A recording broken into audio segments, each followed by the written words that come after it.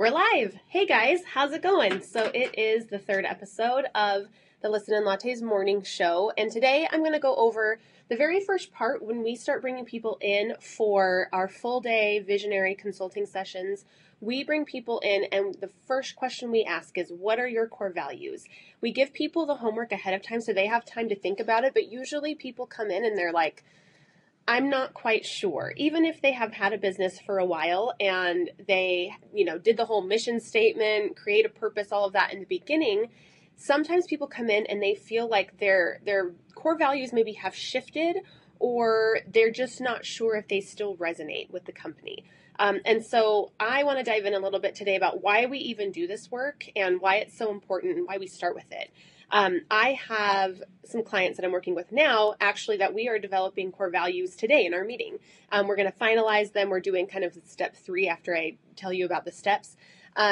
Because the company's been around for almost 5 years, they never sat down and really defined what those core values are. And they were noticing that when they're doing their hiring, when they're selecting new locations, when they are trying to find the perfect client for themselves, when they're trying to create their messaging or their social media marketing, we all want a North Star to guide us on those decisions. And that North Star are your core values. Are you expressing these values every time you make a piece of content, every time you make a decision in your business, every time you hire someone new? You should always go back to your core values and make sure they're aligned with the decisions that you're making. And it makes things easier, to be honest. It makes it to where you're not having to just throw spaghetti at the wall and guess a lot of times. You're starting at least a little bit ahead of the curve by knowing what you stand for as a company. So I've written down here a couple of businesses that I really like. I found their core values online. So Barnes & Noble was a great one. They focus on customer service, on quality, on empathy, on respect, integrity, responsibility, and teamwork. So with a company like that, obviously as a customer, I might not notice responsibility necessarily, or I might not necessarily notice something like respect, unless I have interactions with the staff. Generally, when I go into Barnes & Noble, I'm just like, no one talk to me. I'm just in my zone. But if you do have any kind of interaction with anyone that works at Barnes & Noble, you will actually notice that everyone treats each other with respect. They treat you with respect as a customer, and they take responsibility. So even if it's not their department, I've never heard a person at Barnes & Noble say, I'm not sure, ask this guy. They will actually go with you and find the answer that you're looking for. So every interaction can be instilled with these core values. So another one that I really like that we've talked about in our meeting last week when we were developing core values was Zappos. They have 10, so there's a whole bunch that we could mark off, but the ones that I like the most is deliver wow through service. That one's really important to that company. Another one is embrace and drive change, create fun and a little weirdness, and then pursue growth and learning. I really loved those. And again, there's 6 more. And they're actually pretty famous. A lot of people base their core values off of the teachings that Zappos has put out when they developed their own. But I found a resource that I will link to in the show notes of this live show by Ashlyn Carter. I love her. She's an amazing copywriter online, and she has an entire blog post about 4 steps to creating your core values. So again, I absolutely recommend you go read those steps, but she definitely makes sure that number 1, you start with why. That's her first step. Why are you doing this business? It's not enough for you to say, well, I didn't want to go get a job at a bank. Well, I didn't really want to work retail anymore. Well, I just needed to feed my family. Yeah, those are all probably reasons you started your business, but in a world where everyone's an entrepreneur, anyone can start a business at any time, and most people are seeing that opportunity, even if they're just doing it as a side hustle. A lot of people do what you do. I don't care what business you're in. I've actually met one client who came in for a coaching session that literally had nobody else in her industry, but it's not going to be too long before someone else catches on to that need and comes in and tries to disrupt it and be a part of what you sell. So you have to always understand that you have to come at your audience, the people that are going to pay you money, a better reason than, I just don't want to go work somewhere else. I just wanted to work for myself. Yes, that's a reason, like I said, but let's dig deeper. Let's figure out why you decided to do what you do. And if you literally have no other reason, find something else. Find a business that you really love that lights you up, because if you are going to come in with a message that's just mediocrity, it's not going to end well for you, most likely. So Always start with your why. Why are you doing this? Dig really deep. Ask yourself questions. Think of situations that you might have been in the past that really made you feel valued. Maybe you solved a problem for somebody that they really needed your help, and you can kind of instill that need and that problem solving in your own messaging. If you don't like the idea of problem solving, then you can think about your own struggles, things that you've gone through in your life, things that you wish didn't happen, or you wish were different, or you wish were better. And that's the driver of why you do your business. It might be someone has an illness, someone has a struggle medically or physically in your family. It could be a diagnosis of some sort, and you decide to build a business that's going to help fund research for that. It has to be authentic. So whatever your why is, no matter what it is, please make sure it's super authentic and you're not jumping on like the charity train just because it's popular or because a lot of people do it and it seems to work for them. Tom's Shoes has done an amazing job building a business of buy one, give one. And there's been a lot of other businesses that have jumped on that same exact pattern. And it's not that it's not a good thing to give back, obviously, but only do it and make that a platform of your message if you really feel strongly and passionate about it. So that was the first step. The second steps are brainstorm ideas and then flesh those ideas out. Really dig deep. So if you come up with these, come up with like 10 different ideas, go and do some more research about other companies that might share the same core values as you. Go do some Googling or Pinteresting and try to find other resources and maybe ways that you can incorporate catchy sayings or quote cards or whatever it is. Really go in and do the research and ask your audience. If you're a company that has already done business with customers or clients, then go and ask them, like, if you were to describe our company to somebody else, what would you say our values were? Like, what was your experience? And if it wasn't great, like, what do you wish that experience was going to be? I myself have always kind of shied away from testimonials and always shied away from getting feedback from clients. And it might be because internally I have this like fear of someone like not being super happy with what I did for them.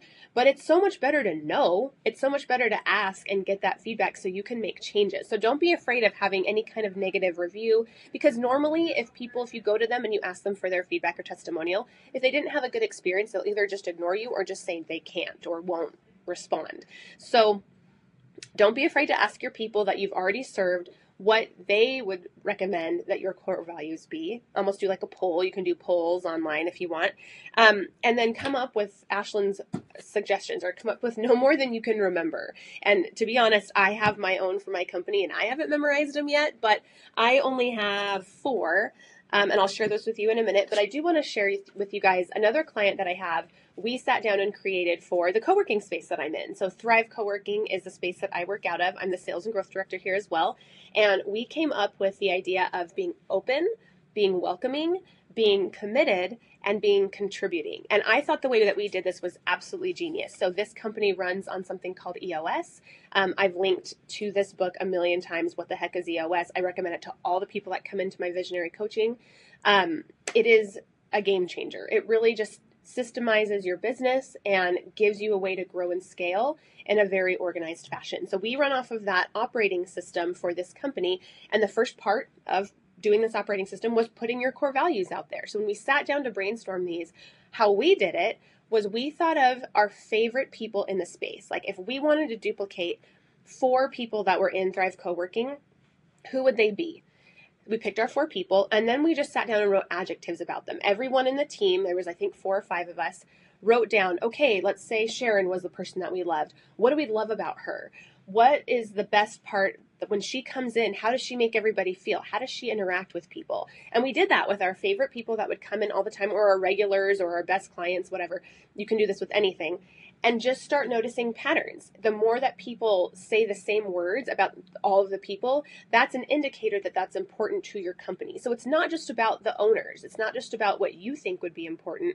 Start looking at your own clients and describing the patterns of what you see in them. I just thought that was a genius way to go about it. Instead of looking so internally, you're looking externally and kind of creating this perfect, ideal human for your business by finding the similarities in the people that you love.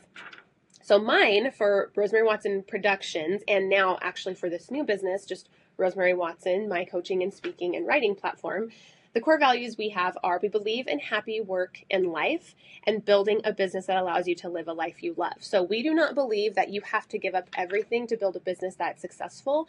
We feel like you should be able to have a business that supports having a happy life. We don't want you to miss your kids' games. We don't want you to feel trapped in your business. We don't want you to feel guilty when you don't work on Fridays in the summer. We want you to have the life that exactly how you want it, tailored exactly the way that your family is going to flourish, and then build a business that's going to facilitate that instead of the other way around.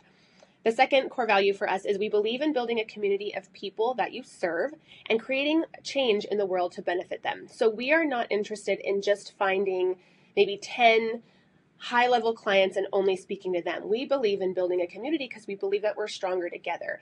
I don't have all the answers, but I have friends that do. So I want to be able to have a network of people that at any time, if someone's like, hey, do you know a great this? Do you know a great that? Do you know someone that specializes in this? Even something as simple as like, do you know a plumber? Like, do you know somewhere I can get great flowers? Do you know somewhere? I want to be the person that connects dots for people and has great relationships with people outside of my industry and then also inside, that we can all build a community built on trust. We believe in diversifying your business and being multi-passionate. So for me, this was important because I am multi-passionate. I love doing all sorts of things. And I was able to build a business, this production company, off of saying yes, off of being able to do a lot of different things well. Not being necessarily the expert in one thing, but being able to go to someone and say, we can solve this myriad of problems, that you don't have to go find this person, this person, and this person, this person. You can come to us and we will help solve the problem. Even if we do have to bring on contractors or team members or new partners, we will help you solve this problem so you're not having to do it yourself. So that was really important for me. And then also diversification just allows you to not have all your eggs in one basket. I experienced this, I think it was last year, where we had a client that represented a big majority of our income as a company. That client left and we were stuck panicking and stressing out. And I knew I needed more help, but I didn't know how I was going to hire people because my cash flow wasn't coming in like I was used to. And it caused a big problem in our company. And so I didn't want to be in that position ever again. So diversification has been huge, making sure I have streams of income coming in a lot of different ways. And I feel like women that are in service-based businesses could benefit from that as well. By not having all your eggs in one basket, you're able to give yourself a little bit of breathing room and then be able to take the time off that you want, be able to show up for the things in your real life because you're not so stressed about dropping the ball on one project. You have a lot of things going and growing. And the last thing is we believe in building personal, authentic brands.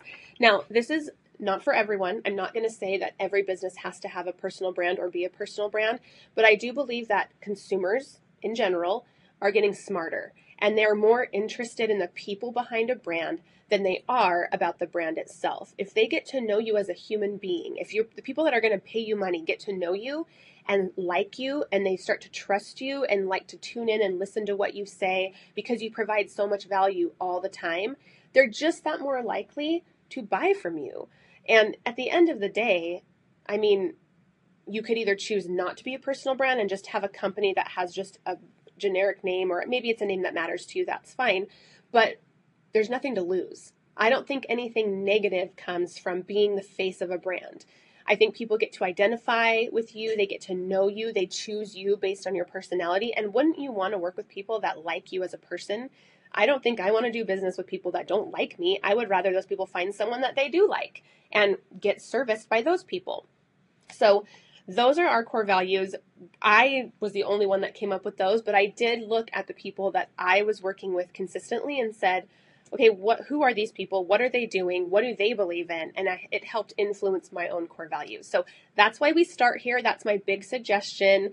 That's what I teach the people that come into my coaching program. So I'm so excited to hear what your core values are. If you guys are having a hard time trying to come up with them, go ahead and click the link below that I'm going to add to Ashlyn Carter's blog post. And let me know if you guys have any other questions, and I would love for you to share with anyone that could get help from these morning shows. Talk to you guys tomorrow.